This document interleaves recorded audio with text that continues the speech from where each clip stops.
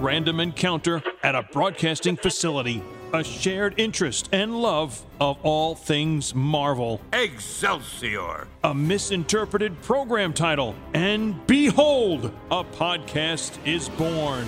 Peter Melnick, Podcaster and comic book enthusiast, and Eddie Wilson, upstate New York radio announcer, still with an inordinate amount of catching up to do. Peter, what are you doing? Eddie! Here we go with a new episode of The Marvelists. Hi, this is Dan DiDio, comic book aficionado, and you're listening to The Marvelists with Peter Melnick and Eddie Wilson. Welcome, everyone, to The Marvelists, the Marvel Universe podcast. I'm Peter Melnick. And I'm Eddie Wilson. And this is not a drill, ladies and gentlemen. We have someone formerly of the Distinguished Competition, a major head honcho of the Distinguished Competition, and a man who has a very big project that is coming down the pipeline, and I'm really excited for it. Ladies and gentlemen, we are joined with the great Dan DiDio. Dan, good evening. Good evening. Wow, Marvel thing. You know, I never got invited to anything from Marvel before, so this is kind of fun. Wow, we're the first. I like that. That's cool. I think so. Yeah, I mean, you know, it's funny. Joe and I knew each other. Joe Quesada and I knew each other even before I was working at DC. I knew him back in my days at ABC. So it's always kind of funny that everybody always thought there's this weird rivalry going on between me and Joe. But quite honestly, you know, we were actually good friends. Well, not to get your hopes up, Dan, but don't have any too much faith because that's about as far as it gets with the title of the podcast. We did have a visit in the summer of 2018 to the Marvel 19, Eddie. 19. Oh boy, coming up on 3 years now. 20. Okay. One and only visit. I don't know if there'll be another one, but yeah. Not with that attitude, mister. But anyway, in regards to, Joe, by the way, I think it was funny the day I saw you guys did, I think you did his Cup of Joe online stream. Did his Cup of Joe? Yeah, sure did.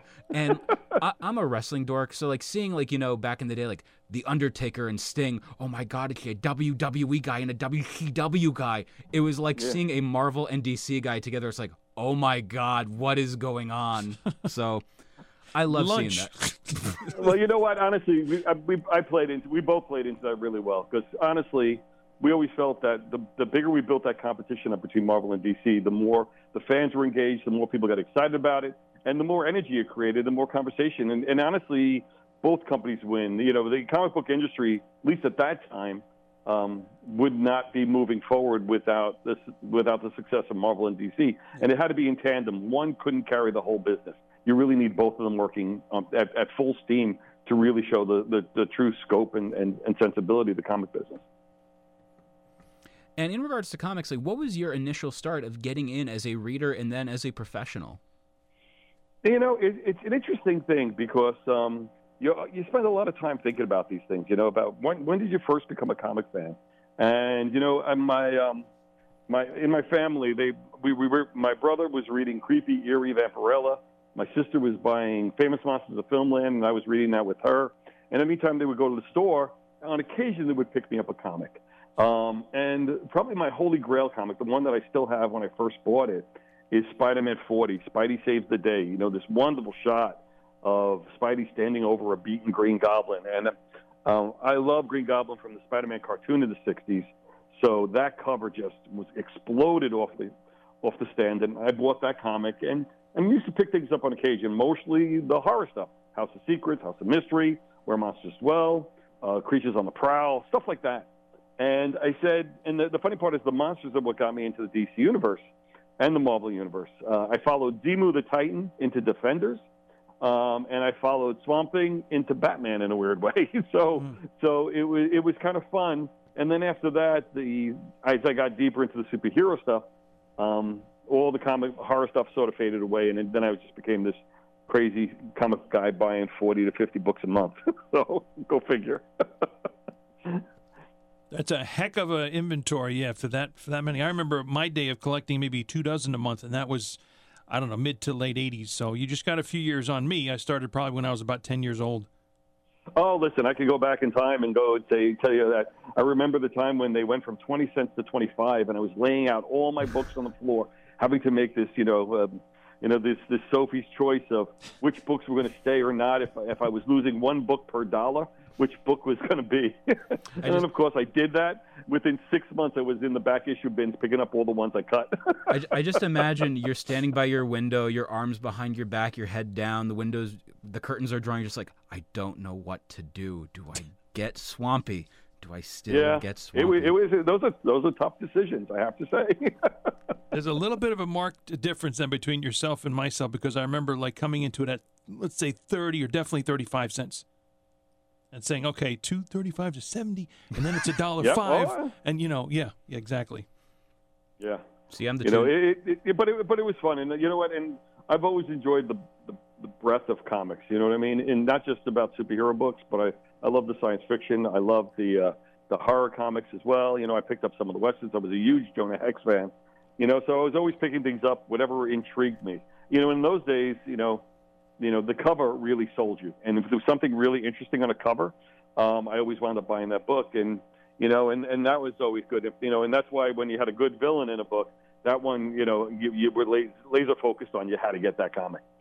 I agree with the cover. That was the big selling point for that. And for me, it was with DC. I've mentioned before with things like The Unknown Soldier and Weird War Tales. Did you go in for some of the war stuff too? Yep. Oh, yeah, absolutely. Weird War Tales I love. Unknown Soldier, I got some of that as well. And then, you pick up a GI War or something like that if they did the War the Time Forgot or something along those lines. Nothing quite like a dinosaur on the cover to make you buy a book. Exactly. I'm a dinosaur fan from the beginning.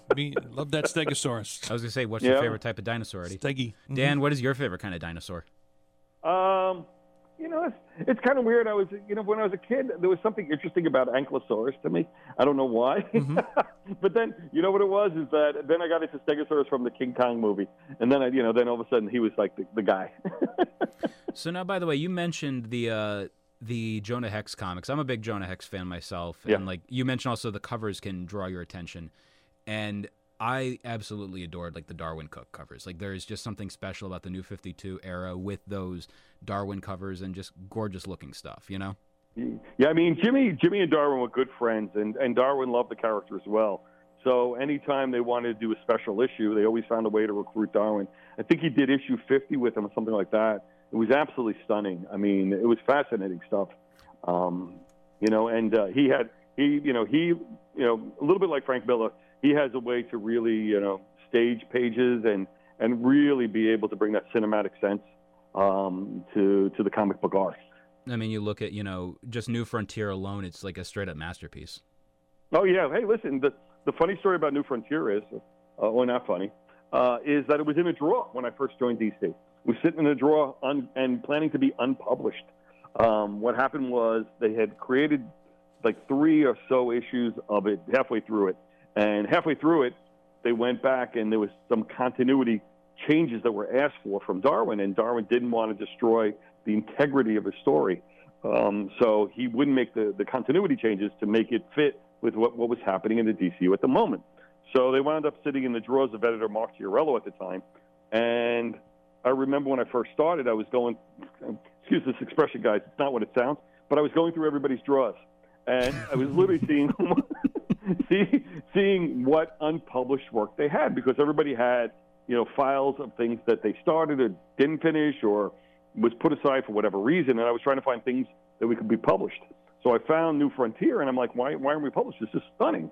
And they explained the story to me, and I went, who cares? I just remember saying, who cares? We can make this as a standalone. It's going to wind up in a book somewhere. It's going to sit on the shelf with 40, 50, 60, 70 years worth of other comics. Nobody's going to know the difference. Let's be true to what it is and put it out. And that's how New Frontier ultimately got published. Now, in relation to Darwin, by the way, there's a story over the years that I've heard about, like bits and pieces. I've heard Jimmy Palmiotti kind of bring it up a little, but I've never heard from this story from one of the people involved with Darwin. Okay, which one? Which one? Yeah. It involves a character who just absolutely loves honey. Oh, no, you're not going to do the Winnie the Pooh story. Yeah, I am. Oh, my God. That's not even a comic book story. That's a horror movie. Silly old bear. Speaking of which, so here we are. We're only a couple of days away from MegaCon. And I was at MegaCon, and, you're at these conventions. They're exhausting, right? And I hadn't seen Jimmy for a while. He had already moved to Florida. So, I'd gone from MegaCon, drove to his house, and went to visit him. And I fell asleep on his couch when I first got there. And and this is a true story, guys. And I woke up with Darwin Cook in a Winnie the Pooh costume with his hand over my mouth, saying, "Don't worry, it's going to be okay." Well, needless to say, I did not take that well. Yikes! And I had a violent body spasm that sent him flying across the room, screaming, "Get the heck off me!" So to speak. And I sent him flying on that one. Yes, but ever since then, yeah. And true to form, after Darwin passed, he left me a cell of a Winnie the Pooh cartoon. Oh my gosh! As one of his mementos. I love that. Yeah, because every time I see, see Darwin's art, there is a small part of me where I just go, Winnie the Pooh. Yeah. Oh yeah. Yeah. You wouldn't be laughing if he was on top of you, buddy. Fair. That's very fair. That's very fair. Yeah, I from what I understand, he did the same to Phil Noto, but Phil was not as lucky as getting him off as I was,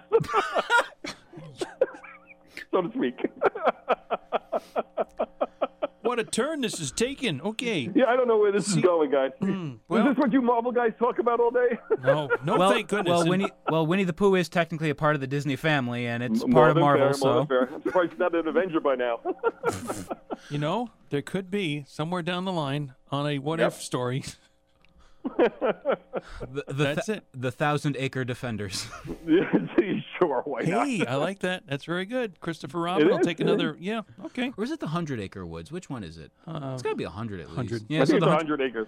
Fine, we'll make them the 100. It's 10 times as fill in the blank. The 100-Acre Avengers. Yeah. Give them that title at least. There you go. Cool.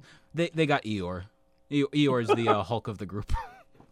Well, I think we skipped the part, Dan, where you actually got into the comic field, per se. And I think you're on your, 20th anniversary now? We just crossed over 20 years, yeah. But, 20 years. I started in January, 2002. But I was co-writing Superboy for about 6 months prior to that. So I was actually working with DC on Superboy with Jimmy. And then through a weird circumstance, a mutual friend introduced me to Paul, set me up for an interview. Then 6 interviews later, I wound up in a rather ambiguous job called Vice President of Editorial at DC, and then we were off to the races. Well, congratulations. Happy anniversary, whatever comes first. Yeah, I guess so. And then somewhere along the line, DC Nation. How about that? Oh, well, DC Nation was something that I always had in mind. That was my way to combat Marvel. And this was an interesting thing because when I first got to DC, I was basically going to the publisher at the time, Paul Levitz. I said, DC needs a voice, a personality. And up to that point, they shied away from really putting a personality in front or a voice in front of the product. And I mean, Jeanette had done it when she first started the company, but that was back in the 70s. Dick Giordano was much more low-key, and he kept a more quieter voice. And Carlin stayed really more associated with Superman than the overall line when he was there. But I really thought that we needed to be out there speaking to the fans on a regular basis. And I absolutely adore fan engagement. I really do. I just think it's a lot of fun. I mean, you can go online and hear what people on say line, but that almost feels curated to me. It's a very distinct group with a very distinct point of view. And I like to hear from the people who don't normally speak up, and you got to go and find them. And I used to like going to conventions or just talking directly to them just to get that conversation going. So ultimately, I wanted to create something for there. And they had a couple of attempts at this over the years. They had the Daily Planet page, and they had the Meanwhile page, I think it was called. And none of those really had a sense of fun or a playfulness about them. And I thought DC Nation could be it. So ultimately, I had to basically be at DC for a while, sort of earn my stripes a little bit before they let me loose. And then I was like a little bit of a dog on a leash. As soon as they let me off, DC Nation was created, and we had a lot of fun engaging the fans and chatting with the fans and creating a conversational page every week in the back of the books, because I felt we wanted to keep on changing our voice at the speed that people bought the comics. And that was a lot of fun. Then DC Nation became part of the convention presence, and there was a great cross-promotion between the two. And honestly, I would have kept it going if it wasn't co-opted by Warner Animation. We had created an interesting, quote-unquote, brand in DC Nation, and they wound up bringing that to animation. And ironically, when they brought it to animation, we weren't allowed to use it anymore in our books. When, on a side note, when I saw DC Nation, I thought of something that I'm not sure if it's still happening under a different guise or in another respect, comic shop news I was thinking of, but I guess that implied it had everybody, all the comics companies that were coming out with something. I think it was it was a folded. I remember the magazine one. Mini newspapery thing, like 8 pages and a whole bunch of what was coming out for the month. Yeah, that was actually published by one of the retailers, and he made that available to everyone. And they, the comic shops purchased them. But it was a fun little giveaway, a bag stuffer, we call them, something to stick in the bag. That when you get your books, you can find something else you can read to get people cross-promoting. I mean, the comics sort of lost a lot of energy. For whether you liked it or not, Wizard magazine served a very distinctive purpose. It created a pre-buzz on a lot of books and a lot of excitement about books before they came out, and I think that was valuable. And then plus they were out there creating stars with the various talent, with their best 10 list and things of that nature.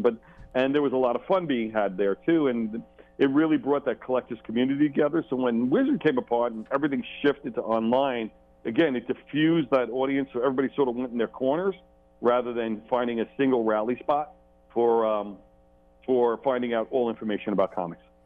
And it's funny because I remember, I just tracked it down recently, got my hands on a copy of the one, and it's tied into your upcoming project. But I remember grabbing the one for the Dark Knight Strikes Again issue involving with Wizard, and it was the hype up beforehand, and I'm like, I got it specifically because I love any opportunity to see some of Frank's behind the scenes stuff, just on the way to making something. And it's a fascinating process. I mean, he's an incredibly fast artist, and he's always doing layouts, and he doesn't do scripts. He actually lays out the book and then dialogues on the page. It's a really interesting process because he writes as an artist more than as a writer. And again, there's just something about his return to The Dark Knight Returns with Strikes Again. That funniest thing was that was actually the first thing I read before Dark Knight Returns, so I had a bit of a skewed kind of feel to everything. But I love Dark Knight Strikes Again, and I still do. It's such a unique book to see in regards to the whole Batman mythos, and just Frank Miller being the kick-ass cartoonist that he is with that, the fluidity of it all. Yeah, I mean, that was the first. Actually, I was just new in the job, and he was turning in, I think, the third issue. I think it's the third issue of Dark Knight Strikes Again, and he works on oversized boards. He works on larger than art boards, and about twice up than what everybody else works on. And at that moment, it was a really visceral moment for him because it was post 9/11. New York was still on edge. We're talking, first half of 2002. And I remember him bringing in some pages, and I was in Bob Schreck's office, who was the editor of that book. And Bob wanted to introduce me to Frank first time I met him. And Frank pulls out, he has this big portfolio, these big boards comes out. And he's there telling the story about how he drew with nails, with actual physical nails. Dipped them in ink to create this harsh slashing looks on these pages to get the level of visceral anger that he was feeling on the page. And it was fascinating to hear, fascinating to see, and just that level of intensity and passion. You knew this was somebody who ultimately put everything he had into his work. This show is brought to you by our Patreon. Go to patreon.com/themarvelists. And on the $3 tier, you'll get access to episodes early and ad-free. The $5 tier gets you our 2 bonus shows. One, Fantastic Voyage, where we dissect and just talk about the 102 issues, one by one, although if it's a storyline, more than one at a time, of Stan Lee and Jack Kirby's amazing, incredible, spectacular, invincible, and fantastic run of the Fantastic Four, the world's greatest comic magazine. And 2, You Haven't Read That? A show dedicated to the comic books that I haven't read yet. Some Marvel, some DC, all fun. And on the $8 tier, pick a topic of your choosing. not a topping of your choice, or perhaps you can be a guest on The Marvelists. Above all else, we thank you for your continued support. And, one of my favorite things is when DC was putting them out for Batman-related titles, like collections of them, I love the noir collections. I think whoever was the one responsible for that, they did a phenomenal job with that, because you're seeing all of these different stories in a brand new way with the black and white element. And being able to read Dark Knight Strikes Again in black and white is a completely different experience than when you would have been reading in a paperback or in individual issues. Yeah, I'm thinking if I'm thinking correctly, remember correctly now, it's amazing now how fuzzy everything gets, and my memory's not the greatest. But the noir connections, I believe, the ones that we did while I was there, we actually imported that concept in from Europe. That was actually a European model done by our French publisher. And we saw the black and whites and how beautiful they were able to reproduce them. And we brought that sensibility and that production style over to the U.S. to do the noir books, which was really wonderful. I mean, we had been doing Batman Black and White. That was started by Archie Goodwin. It was picked up by Mark Chiarella, and it became one of his signature books. But yeah, that the black and white, I think, if done correctly, is so powerful, especially when you look at these washes and different types of tones that gray tones that they're able to bring into the art. It's not just black and white, but it's very evocative and very emotional in the style that they work in. I feel like when you look at the Batman Noir Dark Knight Returns or Dark Knight Strikes Again, it's post Sin City Frank Miller, and I feel like that's the closest thing to a Sin City Batman that he ever did. Yeah, that's true. I mean, we had talked about doing a Marv Batman crossover once, but at that point we weren't going to do any R-rated Batman material, and there was no way to do Sin City without putting an R on a book, so to speak. That would have been amazing to see, though, especially, again, just the use of, the black and white, but as well as, the uses of the color red in there. Yeah. Oh, my God. Well, for me, thinking of Frank Miller and my first introduction to his work, which would have been in the 80s with Daredevil, and then with Ronin over on DC, I just recently found a repurchased, because I had some damaged comics from about 10 or so years ago, but I had re-gotten the 6 issues of Ronin, side note. Repurchased, Eddie, repurchased, not re-gotten. Replacement, whatever, second copy. Replacement copy. That's and I like that. Exactly. I kind of find it hard to put Frank Miller and cartoonist together like Peter did a little while ago. Yeah. No, but I mean, there is a style, and people use the word cartoonist a lot when they talk about somebody doing writing and artwork, the writer-artist combination, because that is cartooning in its own way. But you're right, it's not exactly the same thing. No, exactly. But backing up a little further, to your credit, from what I see here, Wizard Magazine recognizes you as their first Man of the Year in 2003, so kudos to that. Yeah, it was downhill after that. Yes. But do you take stock, Dan, in I guess assorted, maybe it's just out there all over the place, that some first appearances are from Wizard, so those are valuable now. That's so weird. I don't know if that's... Yeah, I don't... It's hard for me to say that. What is a first appearance? Is Wolverine's first appearance in 180 or 181? You tell me. It's 180. He's on that final page of 180, but everybody seems to identify 181 as his first appearance. My idea of a first appearance is when that character makes an impact visually. Not when he's in the background of something, or just as a sketch, and first appearances only matter if the character matters. So it's the first appearance is a starting point, but it's hard to say what could be deemed the best first appearance, because mine is when's the first time people notice the character. I think that's a first appearance. I agree. Yeah, I agree. I mean, I can go so far as to say, all right, Marvel Age had perhaps some of that stuff too going on, but I get into an argument if anybody now brings up to me a first appearance of the Jack of Hearts, and it's the very last panel silhouette of Master of Kung Fu 21, and I'm like, no, it's Master of Kung Fu 21, really? Yeah, I had to try and find that for a friend, and I wasn't gonna, and it was bad shape, but it was like, you want the next one where he's really in it. Agreed. My favorite thing now is Eddie's frustration involving Jack of Hearts. Did not think that'd be a thing. No, upcoming in the current She-Hulk comic book, and perhaps in the forthcoming She-Hulk show. Yeah, who thought we'd be talking about Jack of Hearts 40 years after he was introduced? Yeah. You know? Mm-hmm, absolutely. Now let's talk about everyone's favorite Marvel character. Oh, I don't know, Stiltman. No, that's Peter's favorite. Well, no, Lady Stiltman. Most recurring. I'm a Lady Stiltman kind of person. You lose me on that one. I probably didn't read that episode. You know what, Dan, you're better off believing, and you can pity me at the same time. Okay. But one thing in regards to the work of Frank, that really gets me is his work on Ronin. Just amazing, visceral kind of stuff. And when I saw the announcement about Frank Miller Presents how Ronin is going to be getting a sequel in there, a lot of us were just like, wait. But then we all remember, oh, yeah, it is creator-owned. Well, it is and it isn't. I mean, it's creator-owned in a way that was different from what the books were at the time it was created.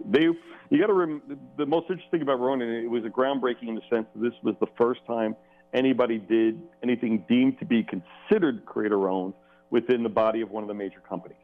So it was really a better equity agreement than it is a clear creator ownership, as you see later on with other books.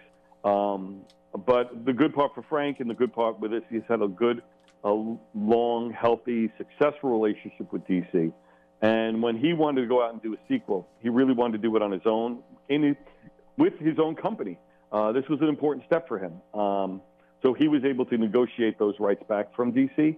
And it's shared in some places, but the great part about it is that he's really able to execute a vision for that independent of anybody at DC, which I think is a testament to his strength in the industry that he was able to pry that loose. Dan, what, if anything, can you tell us further about now this newly announced Frank Miller Presents?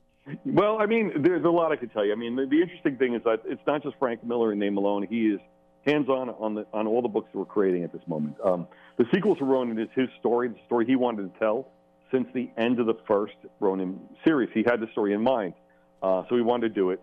But he honestly didn't want to draw it, which was intriguing to me. So what he's done is that we've hired Philip Tan to do the art on the book, and it's absolutely spectacular. Frank's doing full layouts of the series, and Philip is working from Frank's layouts.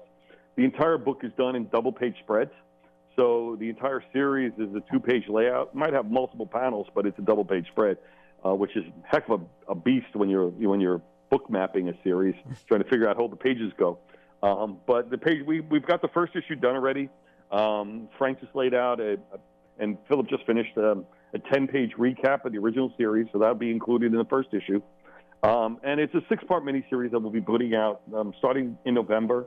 And we're super excited by it. But that's the first book that we're doing there. Frank is also doing new Sin City material. And again, he's revisiting Sin City, but he didn't want to be the artist on it.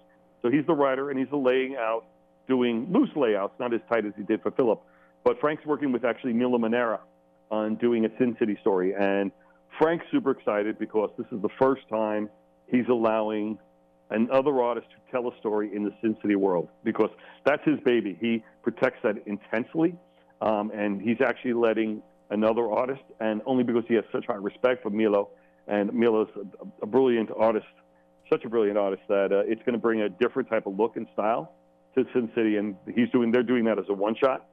And then Frank's writing and drawing the origin of Sin City, a series called 1858, which is basically a Western, where the Basin City is actually built from the ground up, and a lot of the lineages of the characters that exist in the Sin City series, you'll see their ancestors in that book. So there's a lot of fun stuff there. Has he ever done a Western before? Because that's kind of something I've always wanted to see, but didn't know if it existed. In his mind, every book he does is a Western. Yeah. He just doesn't set it in the West. I mean, it's sometimes when he's drawing, he has Westerns playing in the background, because I think that's a source of inspiration for him. But this is the first time he's doing a Western, so it's kind of fun, and he's super excited. He's got horses all over the place because he wants to draw horses, right? Who doesn't? Supposedly it's a bitch to draw. I can't even draw a straight line. No, so start with a stick figure horse and go from there. Start with a stick figure horse, go from there, play a little hangman, Yep, exactly. Well, with respect to... We have 2 other series. Frank created the initial conceit for a book called Pandora, which is a young adult fantasy science fiction series that he created the conceit. We have 2 new writers coming on board, Chris Silvestri, no relation, and Anthony Marinville, the writers that are coming over from animation to help execute his vision on that. But the big star of this book is Emma Kubert, 3rd generation Kubert coming on board she did the designs and she'll be doing all the storytelling. Wow. Emma's phenomenal. I love her work over on Image on Inkblot. Just a gorgeous looking book. Yep. So. And then the last book is a book that I'm writing, which is called Ancient Enemies. It's basically our superhero book. It has a lot of different characters and ideas and concepts in there. I have this brilliant Brazilian artist by the name of DiDio doing the artwork. Some of the stunning stuff he's created. Great visualizations, great storytelling. And Frank created an original character as part of that story. It's a character called the Geek. And that'll be taking part of this overarching story. And we talked about New Frontier earlier. Ancient Enemies is really laid out much like New Frontier. It's a big, long, arcing story, and characters move in and out to tell the story. And we're introducing 5 or 6 new concepts in the body of that book, and hopefully it connects. And that's our kickoff, which will be our first 4 titles. We don't want to go big. We might double the amount of books, but we'll never go more than that because we want to keep it very succinct. And I said this to someone else, and I'll say it here again. When we did New Age Heroes at DC, part of my belief is that we had gone away from letting the artist tell the story the way he wants to see it, and I felt books were being overwritten. So we gave the artist a lot of latitude, at least at the start, to really be able to explore the storytelling and the visualization of the comic and make them visually exciting again. And I'm happy to say that what we're doing with the Frank Miller Presents line is exactly that. These are artist showcase, and each one of the artists is really getting a chance to shine, which is, I think, what's absolutely necessary in comics today. I feel like the coolest thing, though, as a writer that you get to experience now is Frank Miller is trusting you to give a voice to a character he created originally and just gave the character to you to build. I think that's such a cool thing. Well, he gave me the backstory, and it's the funny thing about with Frank is that the more he does something, the more he falls in love with it. So he's did the designs, he's giving all the art direction, he laid the background. We actually had the character interpreted in a lineup with all the other characters as part of a promotional piece, and he calls me up. He goes, the size is wrong, this is wrong, and he was all over it. And I said, this is just an interpretation for promotion. And he sort of backed up, but he's going to be watching this. He's my editor on this book, so it's kind of intriguing because we kind of switched roles. But that's a good thing. That's not a bad thing. And for me, the fun part about doing anything, the only reason why to come back and do more comics, especially after 20 years, because I was fried at the end of DC. I was fried, and is that it's exciting and it's learning. And I feel like even at an advanced age that I'm at, I'm still learning about the business and I'm still learning storytelling. And that's intriguing to me.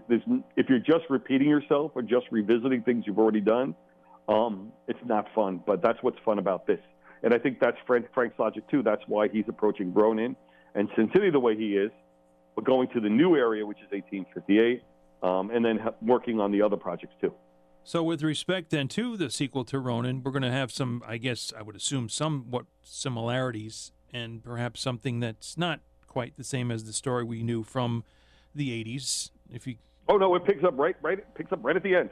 Starts right fresh. Mm-hmm. It's a direct sequel, and it follows the characters that were left at the end of that series moving forward as they're searching for the new Ronin, which is a lot of fun. Are we looking at maybe, if I remember Ronin correctly from then, not too much dialogue and more pictures? It's more, these are stunning spreads that Philip's creating. I mean, this is probably I've known Philip a long time. Philip and I worked together on so many projects over the years. He was my artist on. He was primarily my artist on Outsiders when I was writing Outsiders.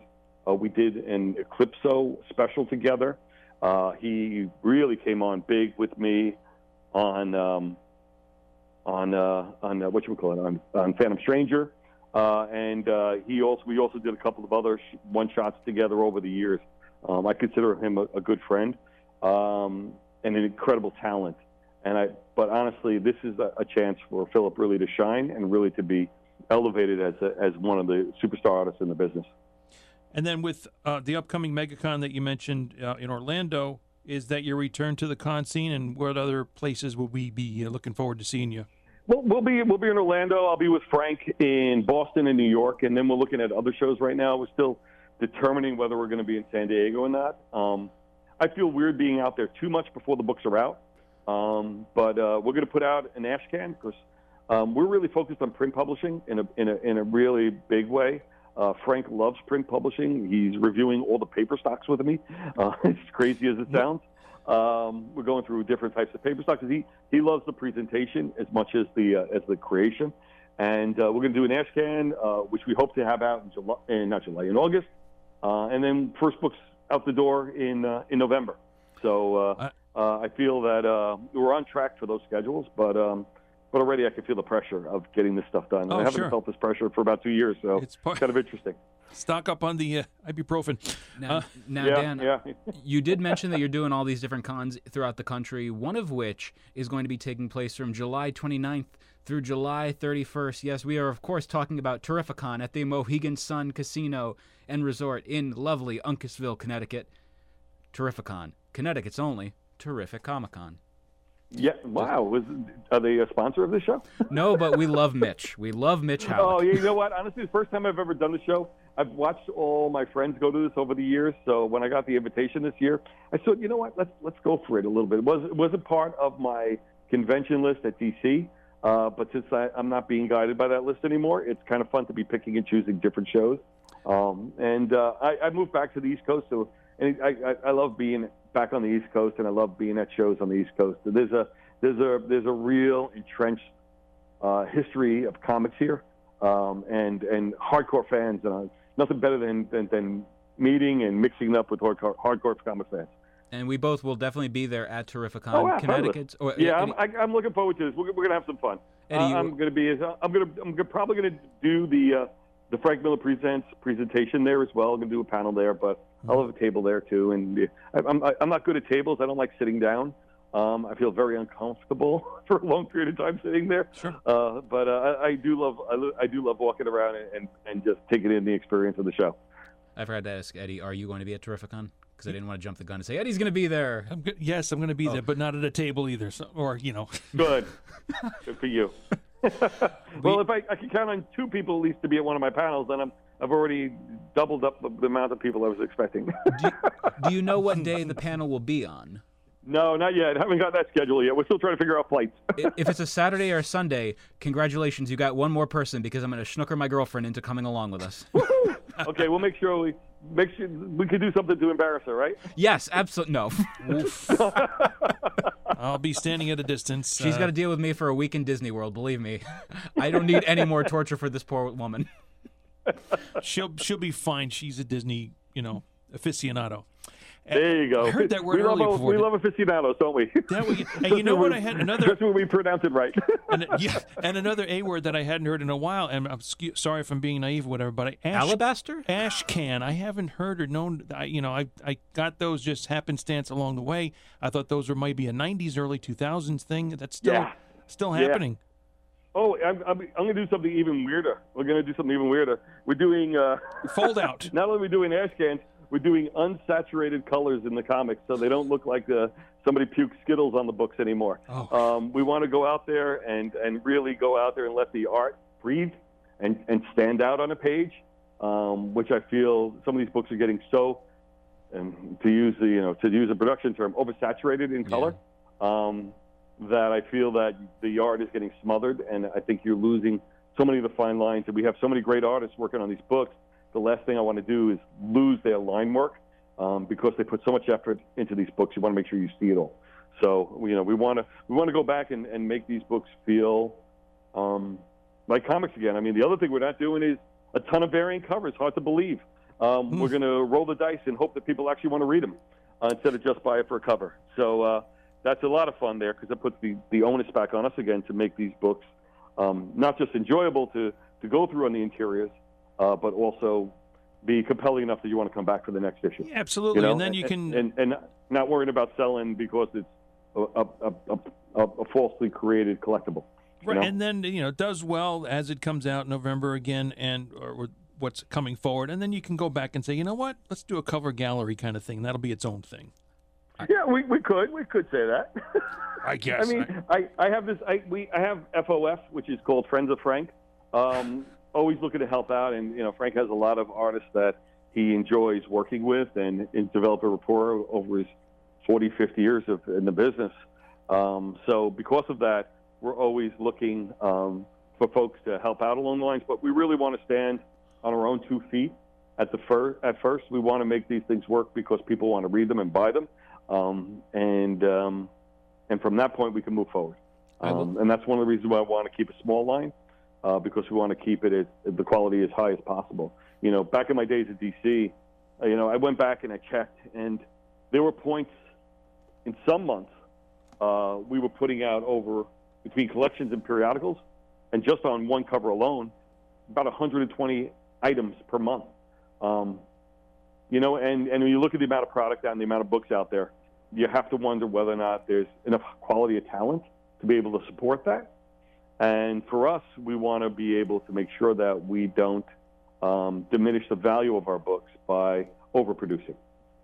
I just had a stray thought, and that correlates to having taken a movie class in high school.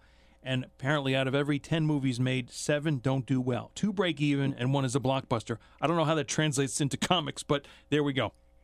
Yeah, I mean, comics. The good part about comics is that they used to use the expression, either right or wrong, low cost R&D. That's a way to justify a poor selling book. And the fact that we just talked about Jack of Hearts shows me that that's low cost R&D. You don't know when it might become valuable, but it was developed at a point in time, and it didn't make money, but there was still value created in the product that maybe somewhere it might be able to capitalize on it. And but for us, it's not about that. It's about doing things that we believe work best in comics. Frank likes to talk about craft. That's his favorite topic, our favorite topic, craft, about construction of story, construction of page, how a page is laid out, how a story develops, how it moves, the expectations of what you get from a character and from the story itself. And it's important for us to deliver on that expectation, not to move fast just to get it out the door because we have a deadline, but to make sure that each book is its own strong reading experience and has its value unto itself, regardless of its resale value.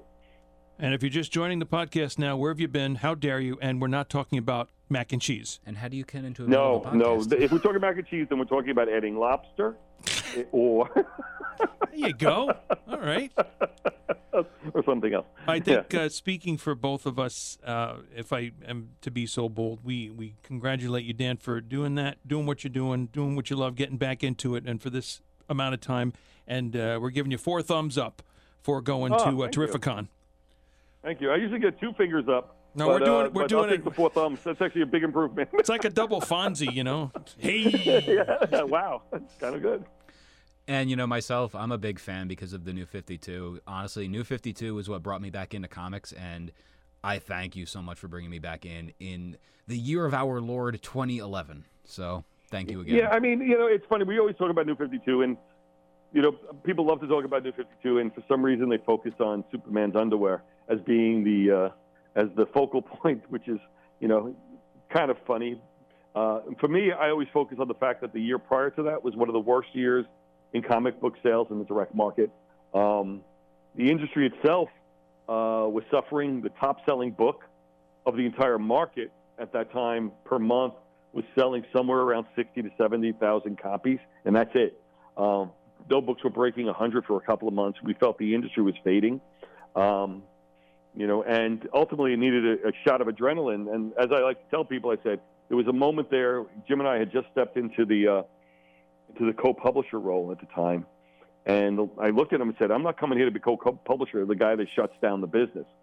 We got to do something that works. And it's funny because New 52 was an idea that had its origins 10 years earlier, about when I first got to DC. When I first got to DC, Marvel was cleaning DC's clock pretty good. It's one of the reasons why they brought me in, to shake things up. And one of the things I was focused on was Ultimates line. And just the scope of the Ultimates line was small, it was very distinct, very laser-focused, and it really found a way to reinvigorate characters that were 40, 50 years old. And I looked at that and saying, DC need to do something like that. And so I had tried a couple of times to get that going. And the All-Star line of comics was that. We did All-Star comics, All-Star Superman, All-Star Batman and Robin. In some ways, Justice by Alex Ross was an All-Star comic. We did those because I wanted something would be deemed a definitive collection that people could point to and say, I want to learn about a character, where do I go? And I didn't have a Superman book I could point to. So Grant did All-Star Superman to do that. But that was my first pass at doing that unencumbered, uncluttered continuity versions of our characters. And then later on, we did the Earth One line, again, trying to do the same thing, going straight to the book market with it. And that's why it was done as graphic novels, not as periodicals. And Final Crisis was supposed to be the relaunch of the line to do that, to create that Ultimates line. And for whatever machinations occurred at the time, it was cut off in its prime, and it never happened. But I had 8 books lined up that were just all-star talent, and unfortunately it collapsed, not under its own fault, but other things taking place at the time. So it was always in my mind to do this. So then when we got new management and we saw a weak market, we were going to do it with a couple of characters. But then we got the call to be bold and to take the biggest risk possible. And there was no greater risk. And I remember sitting in a room with a bunch of people, and we're talking all the way through. And I said, how can we convince people we're serious about this? And that's when one of the folks in the room spoke up and says, start Action and Detective with #1. Nobody had ever relaunched Action and Detective, even considered to relaunch Action and Detective. And we thought by doing an Action and Detective #1 showed that we were serious. And when that decision was made, then we knew we were fully committed to what we were trying to accomplish. So every ounce of energy and effort for the entire company went into making New 52 the most successful launches possible.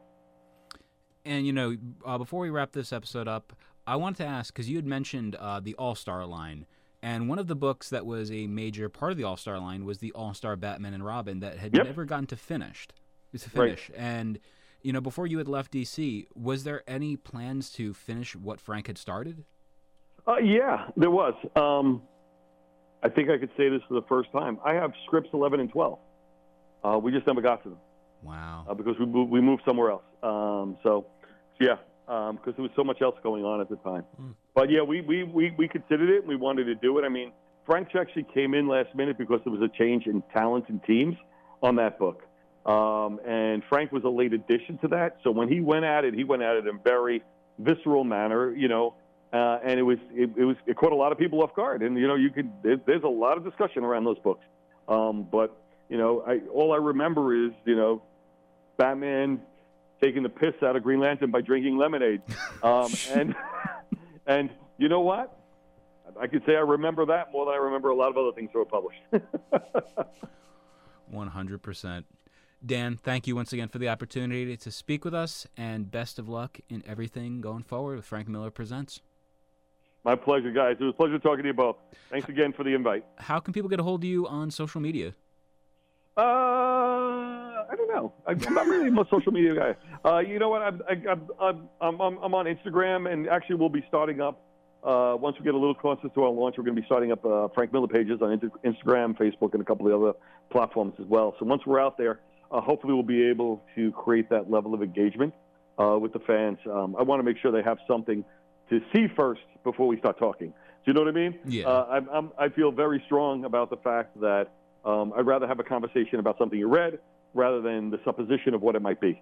So once the books are out there in hand, then we'll be happy to start getting out there and engaging people and talking to them and seeing how they're reacting and see what they like and don't like, and hopefully create that level of dialogue that not just gets fans excited about the material, but it helps inform us about whether or not we're making the right choices going forward. Dan DiDio, ladies and gentlemen. Thank you very much, Dan, again. My pleasure, guys. Thanks for the invite. For the Marvelists, I'm Peter Melnick. I'm Dan DiDio. And I'm Eddie Wilson. Excelsior.